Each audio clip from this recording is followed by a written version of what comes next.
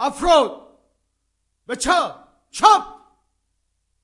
رادیوفنگ آتش. بوم بابا بوم بام بابی بابا بوم بام بابی بابا بوم بام بابی بابا بوم بابا بوم بام بابی بابا بوم بام بابی بابا بوم بام بام بوم بابا بوم بام بابی بابا بوم بام بابی بابا بوم بام بی بابا بوم بابا بوم بام بابی بابا بوم بام بابی بابا بوم بام. سلام، شما شنونده هشتمین برنامه رادیوفنگ هستید. این برنامه را با صدای ماجده رومی و با سروده‌ای از نزار قبانی آغاز می‌کنیم. مردی که عاشقانه های از زبان یک زن سرود. صدای ما را از استودیو بهار شیراز تهران می‌شنوید.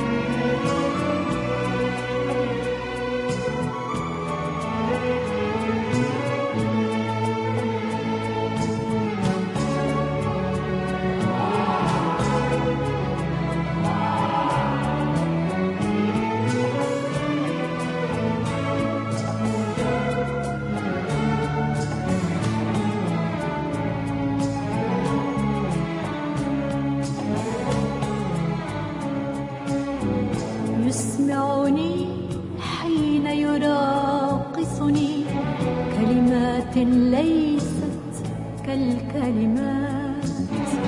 يسمعني حين يراقصني كلمات ليست كالكلمات. يأخذني من تحت ذراعي يزرعني في أحدى الغيمات.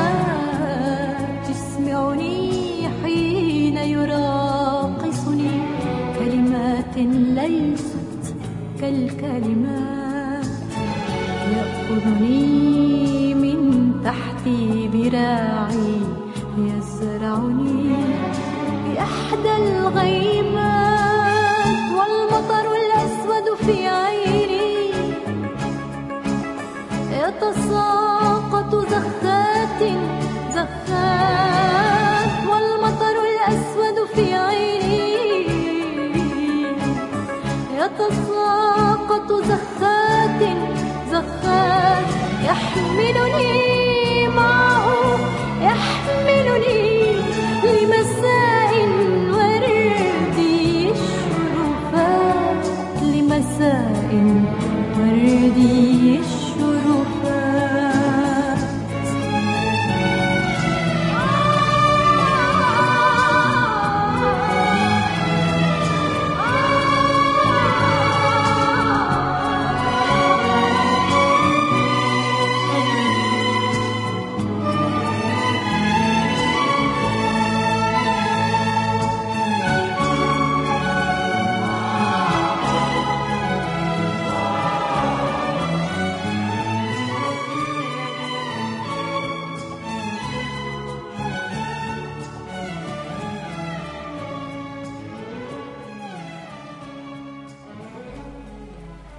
درخت‌های در هم تنیده 80 ساله خیابان ولیعصر، زیر نور زرد چراغ‌ها و بارش بی‌امان برف، تصویری با شکوه از تهران.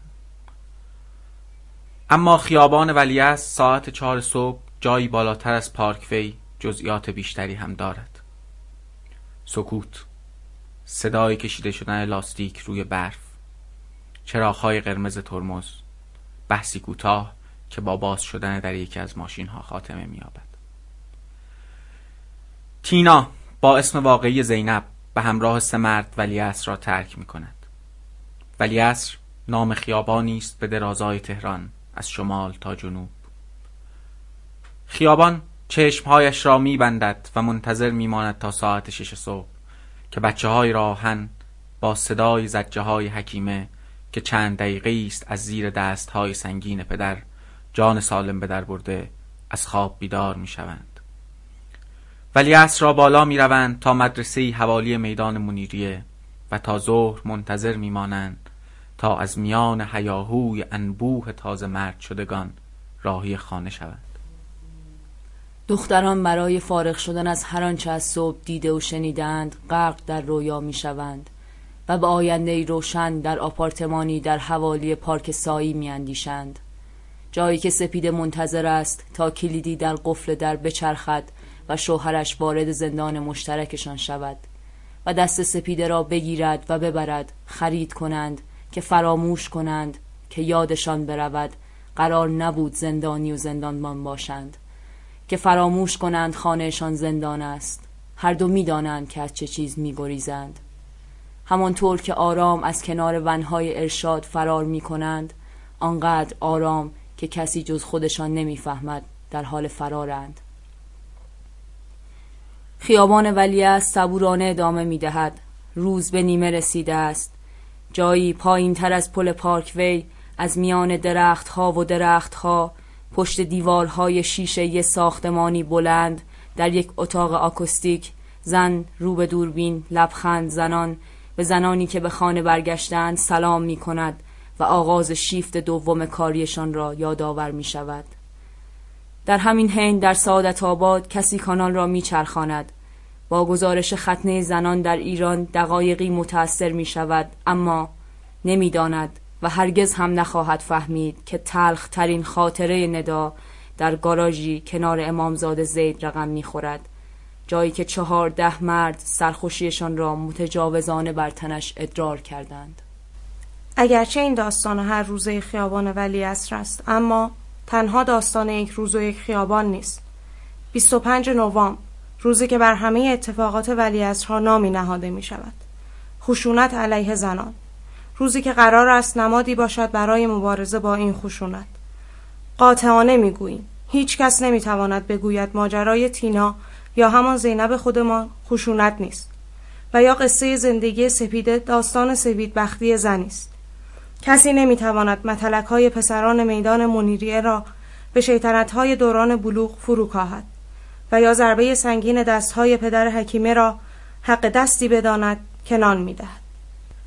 داستان ندا البته در این میان داستان دیگری است، داستانی که روایت نمی شود مبادا خیال آسوده جامعه را بدل به وجدانی معذب کند. خشونت علیه زنان را نمی توان با میزان کبودی زیر چشمها و یا تعداد متجاوزین سنجید و تازه آن را هم زیر سایه هویت‌های ملی پنهان کرد. مسئله خشونت علیه زنان مسئله کمیت نیست تا چشم بسته و ترازوی عدالت در دست به داوری آن بنشینیم. مبارزه با خشونت علیه زنان مبارزه با یک کیفیت و یگانه راه آن این است که تمام برگ‌های تقویممان 25 نوامبر شوند.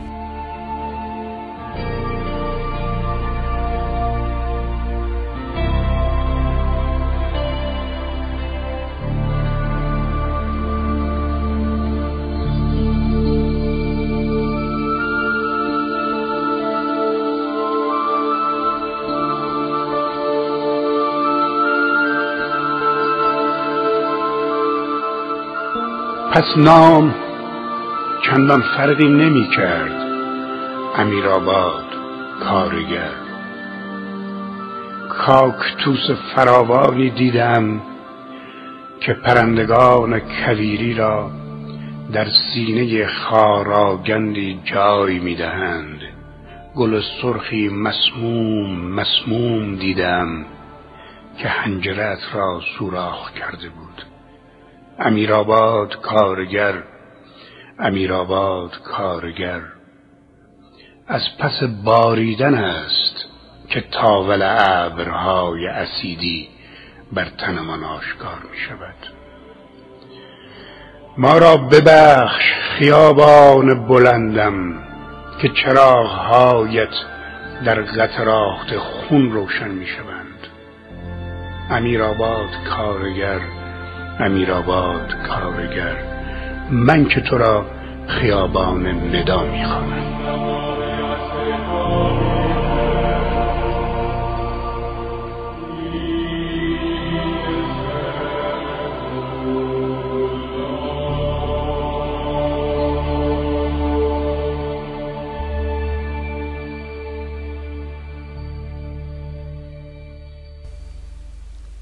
خبرها شما میکنید تجاوز گروهی، حالا مثلا فردی، حالا یه گروهی مچه اسید باشی. ولی چیه جریان؟ از کجا میاد این همه خشونت؟ ببین اگه من بخوام شخصا برم تو اون قشری که باهاش سر و کار دارم، اون آدمایی که من میشناسمشون معمولا چند تا جمله کلیشه‌ای تو این باره میگن. مثلا فرض بکن میگن که آقا زنا اصلا اساسا ضعیفن، میگن ماهیتا زن ضعیف، خدا آفریده که بزنید تو سرش. یه شکلی از نگاه این، حالا ادبیات‌های مختلفی براش به کار میبرن ولی ماهیت همش همینه. یا اینکه میاد میگه که خیلی زشت‌ترش، خیلی ولی کلیشه‌ای و خیلی عام‌ترش اینه که آقا کرم از خود درخته. این هم سطح کلانتر و حاکمیتیش داره اتفاق میفته، هم تو سطح عوام داره اتفاق میفته که آقا اگه این درست لباس بپوشه، اگه موهاش بیرون نباشه، اگه نمیدونم شالش اینجوری نباشه، کی میره؟ این خودش یه مرضی داره که آدما میرن، یعنی توجیه کردن یک چیزی که تو جامعه وجود داره. تو هم دیدی حتما. آره، کلیشه‌ها واقعا یکی دوتا نیست. هر بار که یه اتفاقی میفته به اشکال مختلف این کلیشه‌ها مطرح میشه بسته به اینکه چه اتفاقی افتاده. مثلا وقتی بحث تجاوزه یا بحث اسید پاشیه، میگن طرف مریض روانیه که این کارو میکنه. آدم سالم که نمیره تجاوز کنه، آدم سالم که اسید نمیپاشه. یا یه ذره بدتر از اون، حتی میان میگن که باز شاید برگره به بحث تو و اون بحث کرم از خود درخته که مثلا اینا کلا قومیتی اینجوری هن، زناشون هم اینجوری هن، مرداشون هم اینجوری هن. مثلا میگه که ترکا غیرت دارن، طرف مثلا باید مراعات بکنه. یا مثلا نه، لورا همینجوری زندگی میکنن، یا عربا همینجوری هن دیگه، خانواده هاشون اینجوری. یعنی میاد عادی سازی میکنه که توی اونا یه چیز عادیه دیگه، ما شوکه میشیم وگرنه چیز عجیبی نیست. آره، یا یه چیز دیگه هم که خیلی میبینیم اینه که به فقر نسبتش میدن که فکر میکنن که هر فقیری الزاماً خشونتگر هم هست، یا هر زنی که فقیره هم باید کتک بخوره. هم چیز عجیبی اتفاق نیفته تو خانواده های فقیر یا تو مثلا طبقات فرودست. این اتفاق رایجیه و میشه از روش گذشت. نمیدونم چقدر کلیشه‌ها کمک میکنه. اینا رو شنیدیم ولی حداقل فکر کنم هیچ کدوم از ما چند تایی که اینجا نشستیم قبولش نکردیم به عنوان ریشه اصلی خشونت. نمیدونم، شاید اگه بخوایم یه ذره الان راجع به این حرف بزنیم که اگه به نظر ما همه اینا کلیشه است، پس واقعا به نظر ما چی ریشه اصلی خشونته؟ ببین مثلا به نظر من یکی از در واقع عوامل شاید این باشه که واقعا عوامل اقتصادی تاثیر داره روی مسئله خشونت. یعنی فشاری که اون ساختار در واقع طبقاتی جامعه اعمال میکنه به طبقات پایینتر یا فرودست‌تر جامعه، در واقع خودش رو توی شکل رفتارهای خشونت‌آمیز نشون میده بعداً به اقشار همون جامعه. من فکر میکنم عوامل اقتصادی یکی از مهمترین عواملشه. ببین من این ذره حرفتو میفهمم، یعنی میخوام بگم از این نظر میفهمم که شاید اینجا فقط نشه گفت برای زنها این اتفاق میفته. یعنی وقتی ما داریم میگیم که یه ساختاری طبقاتیه و به طبقات پایینتر فشار میاره، طبیعتا این فشار رو به همه اون قشر میاره، نه فقط به زنا. مثلا ما میگیم که طبقات فروده است، از جانب طبقات بالاتر مدام بهشون فشار میاد توی این ساختار، تحقیر میشن، بهشون توهین میشه، درآمدشون کمتره. خب اینا یه جای خودشون نشون میده. الان یه ذره سوال من اینه که چه تفاوتی بین زنا وجود داره؟ یعنی اگه کل اون قشر داره این اتفاق براشون میفته، یعنی اینجوری خودشون قربانی شکلی از خشونت میشن، این چه ربطی داره به خشونت علیه زنان؟ یا چجوری میشه خشونت علیه زنان جدا کرد از این ماجرا؟ خب به نظر من این بحثش اینجوریه دیگه. ببین یا که ساختار سلطه است دیگه، یعنی که تو وقتی قدرت دستته میای و در واقع یه خشونتی اعمال میکنه. یعنی مثلا فرض کن یه ساختاری با تمام قدرتش خشونت رو اعمال میکنه به یه طبقه‌ای و اون طبقه کسایی که بیشتر توش قدرت دارن، حالا چه از نظر جنسیتی چه از هر نظر دیگه‌ای، اون خشونت رو اعمال میکنن به در واقع قشر در واقع اون کسایی که کمتر قدرتمندن. یعنی اگه مثلا توی ساختار اجتماع مرد کلا قدرتمندتره، وقتی اون فشار بهش وارد میشه، همون فشار رو وارد میکنه به زنی که در واقع قدرتش کمتره.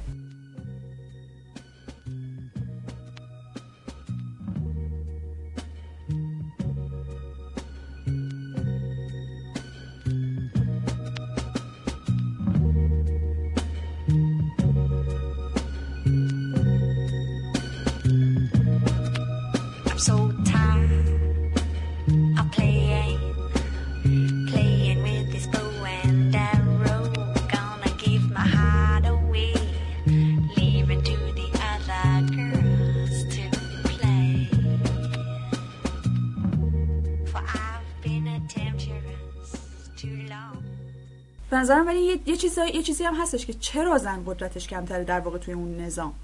ببین یه بحثی هم که خیلی مهمه تو بحث، وقتی داریم بحث مثلا میخوایم طبقاتی یا اقتصادی موضوع رو نگاه بکنیم، یه بحث خیلی مهم توی این سیستم اینه که همیشه فرصت‌های نابرابری ایجاد میکنه و دسترسی به منابع توش هیچ وقت عادلانه نیست. برای همین وقتی توی فرصت‌های برابر و دسترسی به منابع قدرت محدود میشه به مردان و زنان سهم کمتری میگیرن از اون فرصت‌ها و از دسترسی به اون منابع، اما از منابع آموزشی یا منابع حمایتی یا بهداشتی و همه اینها، خود به خود اینها کمتر و کمتر بازی داده میشن و این اونها رو بیشتر میبره تحت سلطه کسانی که دسترسی بیشتری به اون منابع دارن. در نتیجه مثلا میگم شما این به این آمار میخوریم که ما سال به سال این آمار میاد و این درصد تغییر نمیکنه که از کل دارایی کره زمین فقط 1% سهم زنانه. خب چرا؟ آیا همه این زنها قدرت خریدن یک زمین نداشتن، پولش رو نداشتن؟ این باز برمیگرده به اون بحث فرصت‌های نابرابر و دسترسی محدودتر زنان به منابع که اونها رو مستعدتر میکنه برای اینکه مورد خشونت قرار بگیره. در واقع پس منظورت اینه که یعنی اگه ما بخوایم ماجرا رو یه ذره طبقاتی ببینیم یا زوممون رو بزنیم رو عوامل اقتصادی، داریم میگیم که مردا هم توی این سیستم در واقع توی این ساختار طبقاتی خودشون قربانی یه فشارهایی میشن، اما همزمان هم عامل در واقع خشونت نسبت به آدم‌هایی میشن که هم طبقه خودشونن ولی از خودشون ضعیفترن، که اینجا منظورمون زناست. نمیدونم درست فهمیدم که اینو داشتی میگفتی یا نه. خب ببین اینو در کلش میتونیم برگردونیم، یعنی اگر میخوایم به تحلیل نهایی برسیم چاره‌ای نداریم جز این که وارد بحث اجتماعی و عوامل اجتماعی دیگه هم بشیم که این ساختار رو تقویت میکنن یا به مناسبات این دامن میزنن و یا یک سری مناسبات جدید اجتماعی برای اون بحث اقتصادی تعریف میکنن. نمیدونم تو چی فکر میکنی در دقیقاً به نظر من نکته خوبی داریم، یعنی اون مسئله اقتصادی خیلی مهمه، خیلی تاثیرگذاره، ولی همه این ماجرای خشونت رو نمیتونه توضیح بده. زمینه‌شو حداقل فراهم میکنه ولی همه‌شو توضیح نمیده. مثلا این مثال سادهش که همتون شنیدین درباره مثلا مردایی که معتادن، بعد زنشون کار میکنه یا به هر حال مسئولیت خونه باهاشه و باز خرج خونه در بیاره، ولی باز اون زنی که دستش تو جیب خودش و پول میاره توی خونه باز از مرد معتادش کتک میخوره. یعنی اینجا قدرت اقتصادی باز تونسته یا به دست حتی بیاره. پولشو میاره میده به همسرش و خودش دسترسی به پولی که خودش درآورده نداره. یعنی میخوام بگم اینجا یه چیز دیگه ای هست به غیر از اون عامل اقتصادی که باز داره باعث خشونت میشه.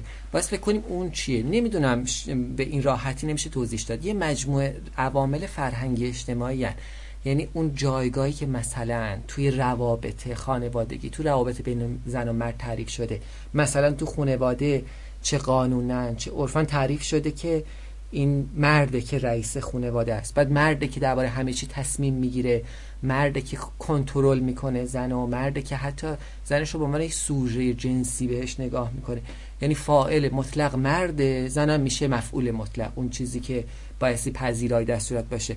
این رابطه یه علت غیر اقتصادی هم داره، یعنی فقط نمیتونیم اقتصادی توضیح بدیم، کمان که اقتصادم درسته. اصلا ابعادش خیلی گسترده است. یعنی همین که تو داری میگی منو یاد اون بعد اشتغال و بازار کار و غیره میندازه.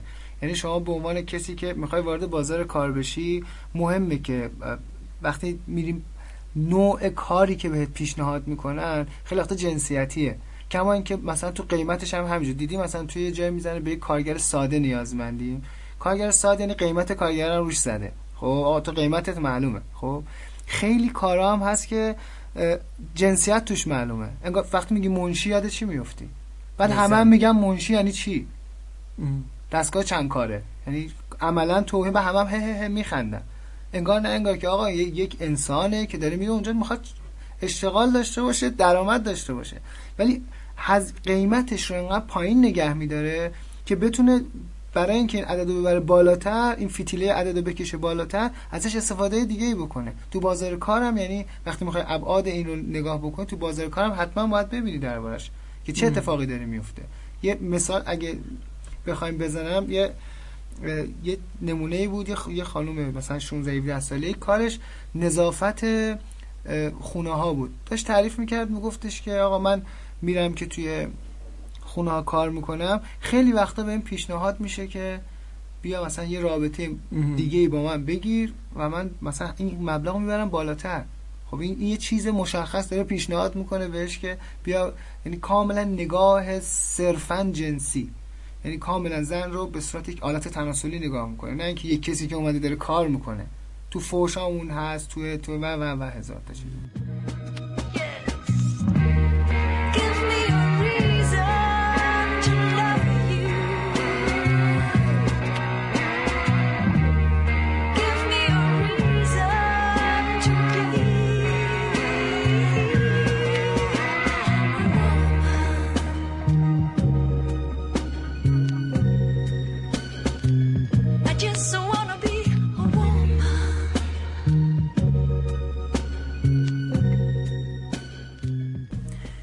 عامل دیگه ای هم که به ذهن من میرسه توی عوامل اجتماعی که شاید خودش زمینه ساز خشونت و تقویت کننده اون رابطه‌ایه که بر مبنای سلطه شکل گرفته و هی داره سلطه خودش به ابزاری برای خشونت تبدیل میشه، بحث آموزشه. خیلی از کسایی که خشونت میبینن به اون عادت میکنن و انقدر تکرار شده و زنان دیگری رو میبینن که آره اون هم درگیر همین مسائله، چه توی بازار کار چه توی خانواده‌شون، چه همه جا با این مواجه میشن، خود به خود این به عنوان یک خشونت خاص از ذهن اینا پاک میشه.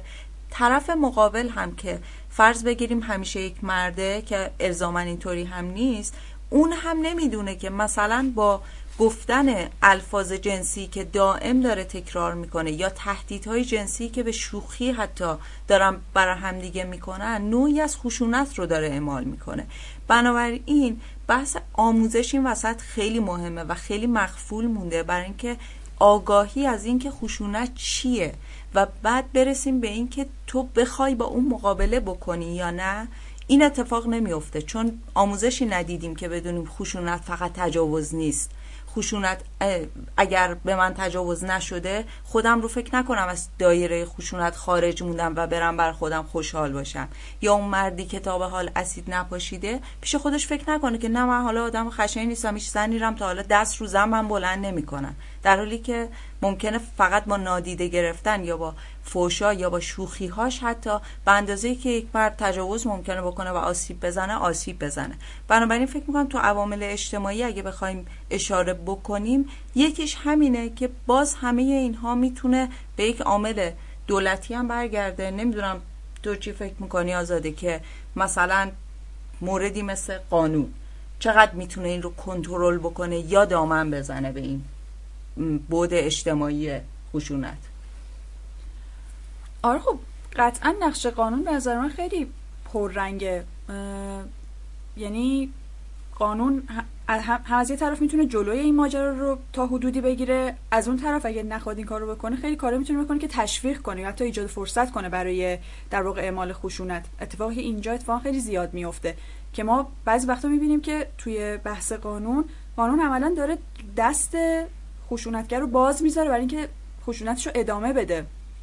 مثلا موردایی که خیلی هم راجبش حرف زده شده، مثلا موردای قتل ناموسی، تو نگاه میکنی که قانون قشنگ داره ایجاد فرصت میکنه و مثلا نه تنها جلوی ماجرا رو نمیگیره بلکه حمایت هم میکنه و مثلا در واقع شاید به نظرم راجب قانون شاید نشه گفت قانون خودش ریشه است، یعنی قانون خودش نمیتونه خشونت رو به وجود بیاره ولی میتونه تشویق به خشونت بکنه یا با حمایتش از شخص خشونتگر در واقع دقیقاً این روابط خشونت آمیز رو به رسمیت بشناسه یا حتی چشم ببنده رو خشونت، یعنی نه حمایت بکنه نه کاری مداخله نکنه. آره دقیقاً. یه چیزی تو حرف قبلی تو بود که به نظرم جالب بود، بحث آموزش رو که داشتی مطرح می‌کردی.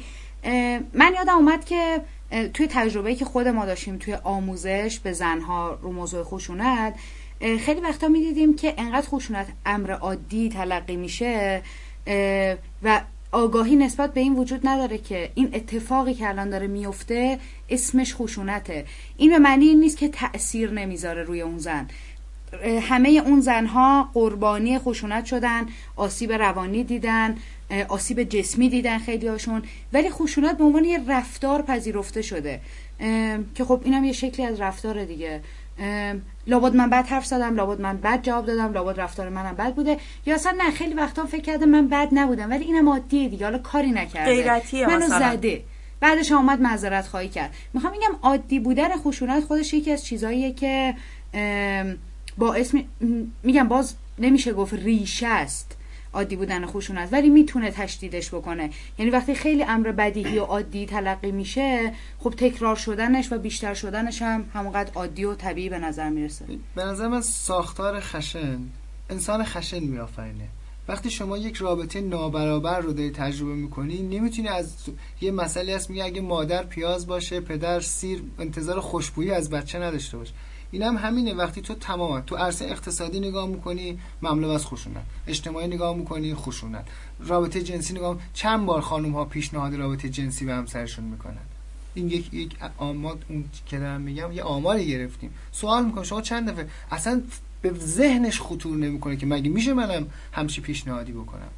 خیلی جالبه که وقتی تو تمام عرصه ها اینو داری، میبینی تو قانونیش داری، تو بحث تولیدات رسانه‌ای داری و همه اینا، خب انتظاری جز این نمیشه داشت. ما که جامعه دو دسته تقسیم نکنیم بگیم آقا اینا قربانی محضن، اینا هم ستمگرای محضن. ما هممون درون خودمون این رو هم داریم، چون آموزش میبینیم. شما فکر کن سربریدن یک موجود زنده رو وقتی جلوت یک سره میبینی، یعنی یک درصدی از خشونت توت هست. وقتی شما تو حصار طبقاتیت دستگیر میشی و اسیر میشی، این حصار طبقاتی به تو ویژگی ها و خصلت های میده. این خصلت ها و ویژگی ها تبدیل به رفتار تو میشه و اون رفتار الاخر. یعنی اگر فکر کنم تا اینجا بخوایم حرفمون رو یه جورایی خلاصه کنیم، من برداشتم از همه حرفایی که گفته شد اینه که خشونت توی ساختار اقتصادی، اجتماعی و فرهنگی و حتی قانون وجود داره و داره تکرار میشه، تشویق میشه، تشدید میشه، اما نمیشه خیلی هم به مسئولیت‌های فردی آدم‌ها و رفتارهای فردی خشونت آمیزی که میکنن بی تفاوت بود. یعنی همه چیزا رو بندازیم گردن ساختار و بگیم خب این آدم‌ها همه قربانی این ساختار هم مسئولیتی ندارن نسبت به خشونت. یعنی فکر می‌کنم اینجا یه ذره بحث اگر ما دولت‌ها رو مسئول بدونیم نسبت به خشونت، اجتماع رو مسئول بدونیم نسبت به خشونت، قطعا باید افراد رو هم مسئول بدونیم. یعنی هر فردی تو جایگاه خودش باید نسبت به خشونت مسئول باشه.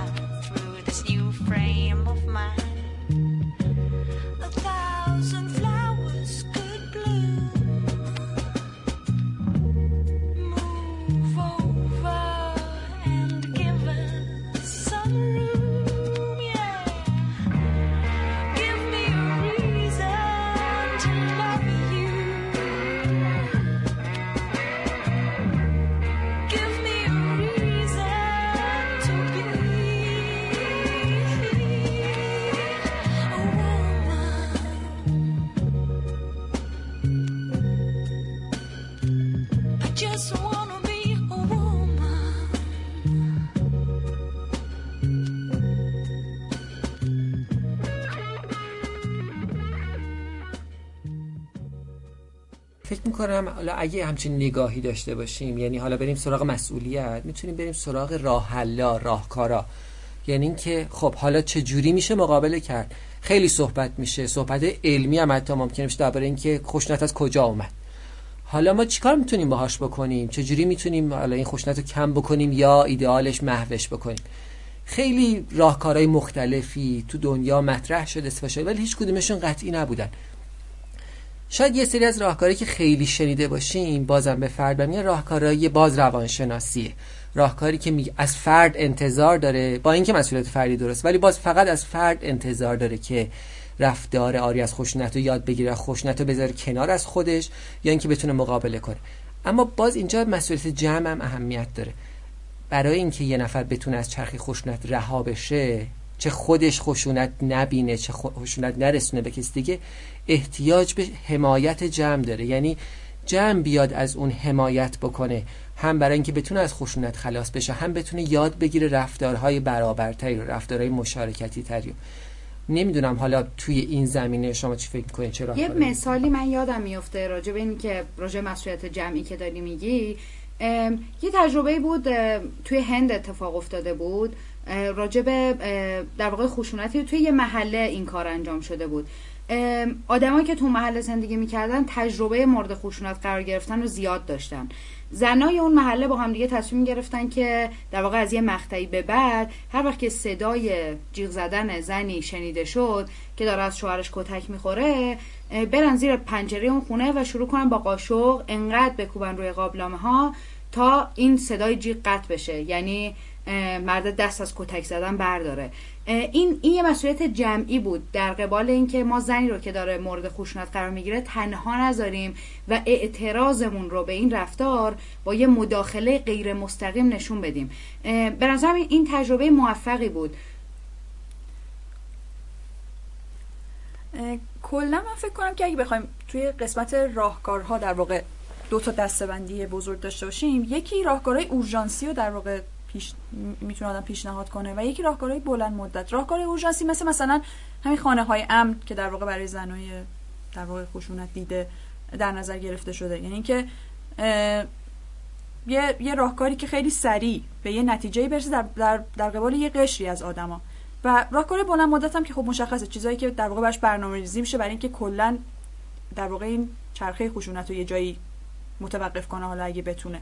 من فکر می‌کنم بخوایم برگردیم به بحثمون، قطعا وقتی حرف عوامل اقتصادی رو زدیم، راهکارهای اورژانسی برای یه چیزایی مثل برای مسائلی که ریشه اقتصادی داره ممکنه جواب نده، ولی برای بعضی از مسائلی که ریشه اجتماعی داره مداخلات اورژانسی میتونه جواب بده. یعنی ما وقتی داریم راجع به یه زنی حرف میزنیم که توی لحظه خاص درگیر خشونتی شده که حتی ممکنه جونش به خطر افتاده باشه، یعنی اگه 3 ساعت دیگه تو خونش بمونه معلوم نیست فردا زندهش از اون خونه میاد بیرون یا مردش از اون خونه میاد بیرون، خب یه چیزی مثل خانه امن واقعا میتونه کارکرد داشته باشه.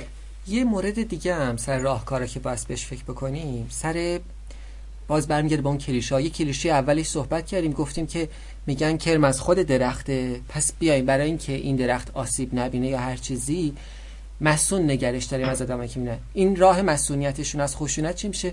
اینو حصرش کنیم، بپوشونیمش، خونه نشینش بکنیم، تفکیکش بکنیم، جایی ببریمش که افراد خشونتگر اونجا وجود نداشته باشن. ولی مسئله اینه که اتفاقا این کاملا اشتباهه، این راه اصلا درستی نیست. بردن اون آدم تو خونه یعنی بردنشون تو خشونت. کی گفته که فقط فضای عمومی، فضای جامع، فضای خشونتی؟ توی خونه ها خشونت زیاد اتفاق میفته. شاید اتفاقا کاملا برعکس. برای اینکه بتونیم آدما رو مسئول بکنیم از خشونت، زنان مسئول بشن از خشونت، این باشه که حضور اجتماعیشون افزایش پیدا کنه، امکان مشارکت اجتماعیشون بیشتر بشه، تو جامعه بیشتر باشن، جامعه بتونه فضای مناسبی رو فراهم بکنه که خشونت کم کم از بین بره.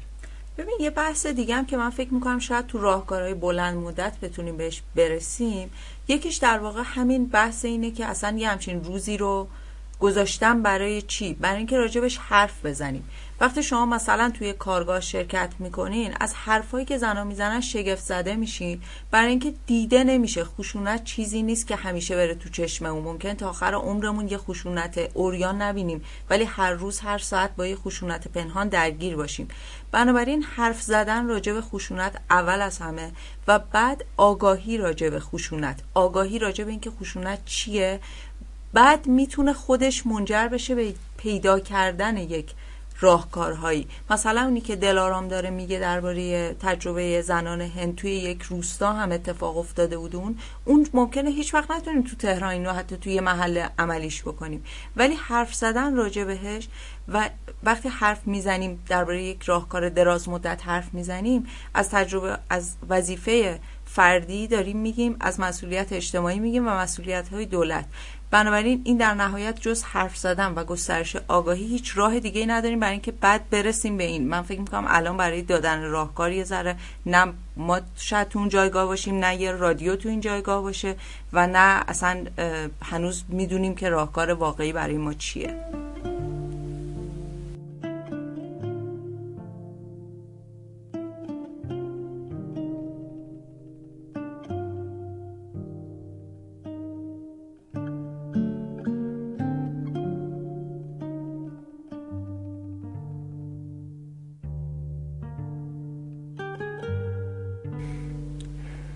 دکارت گفت شک در همه چیز باید کرد، و مرد شک کرد به همه چیز، به سگک کمربندش، سینه بند خیس زنش، به زیبایی بیموردش، رنگ چشمهایش و او را با کمربند. فلسفه همیشه درد سرساز بوده است. این یک واقعیت تاریخی است.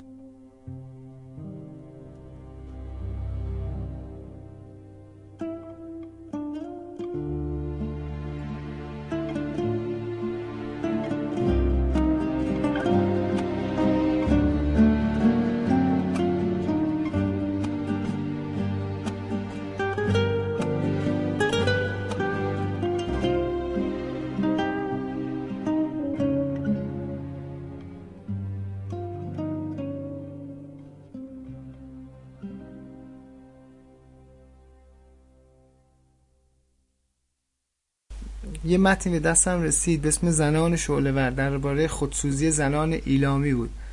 بعد یه مصاحبه بغلش بود، میگفتش، سوال کرد وظیفه زنا چیه؟ میگفت خب راضی کردن شوهر. بعد من این دوتا خبر کنار هم همچین محکم زد تو صورتم و این محصول همون اتفاقه.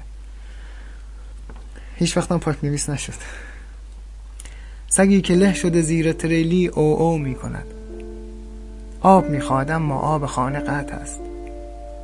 سگی که له شده زیر تریلی او می کند، مثل مردی که سوت می زند، مثل زنی که آتش گرفته است.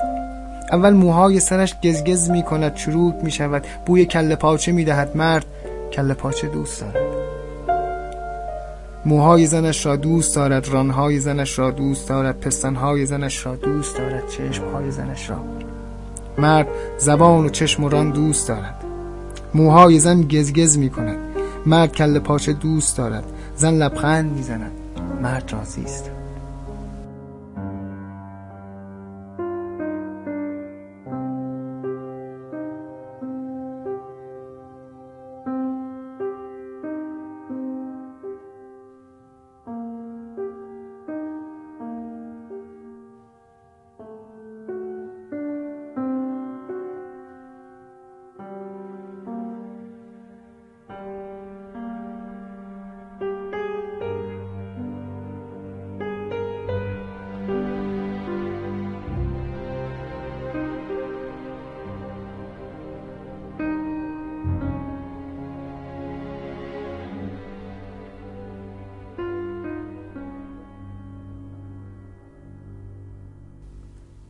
در پایان 8مین شماره رادیوفنگ درود می‌فرستیم به کسانی که هنوز لباسهایشان تنشان است و مبارزه را جایی خارج از کادر دوربین‌ها جستجو می‌کنند، و درود می‌فرستیم به خواهران میرابال، پاتریا مرسدس، ماریا آرژانتینا مینروا و آنتونیا ماریا ترسا میرابال که در 25 نوامبر 1991 توسط حکومت تروخیو در دومینیکن ترور شدند، روز 25 نوامبر به احترام این سه خواهر به نام روز جهانی مبارزه با خشونت علیه زنان نامگذاری شد و درود می‌فرستیم به زنان و مردانی که برای محو همه اشکال خشونت علیه زنان در هر گوشه‌ای از این جهان تلاش می‌کنند. ای زن توی همراه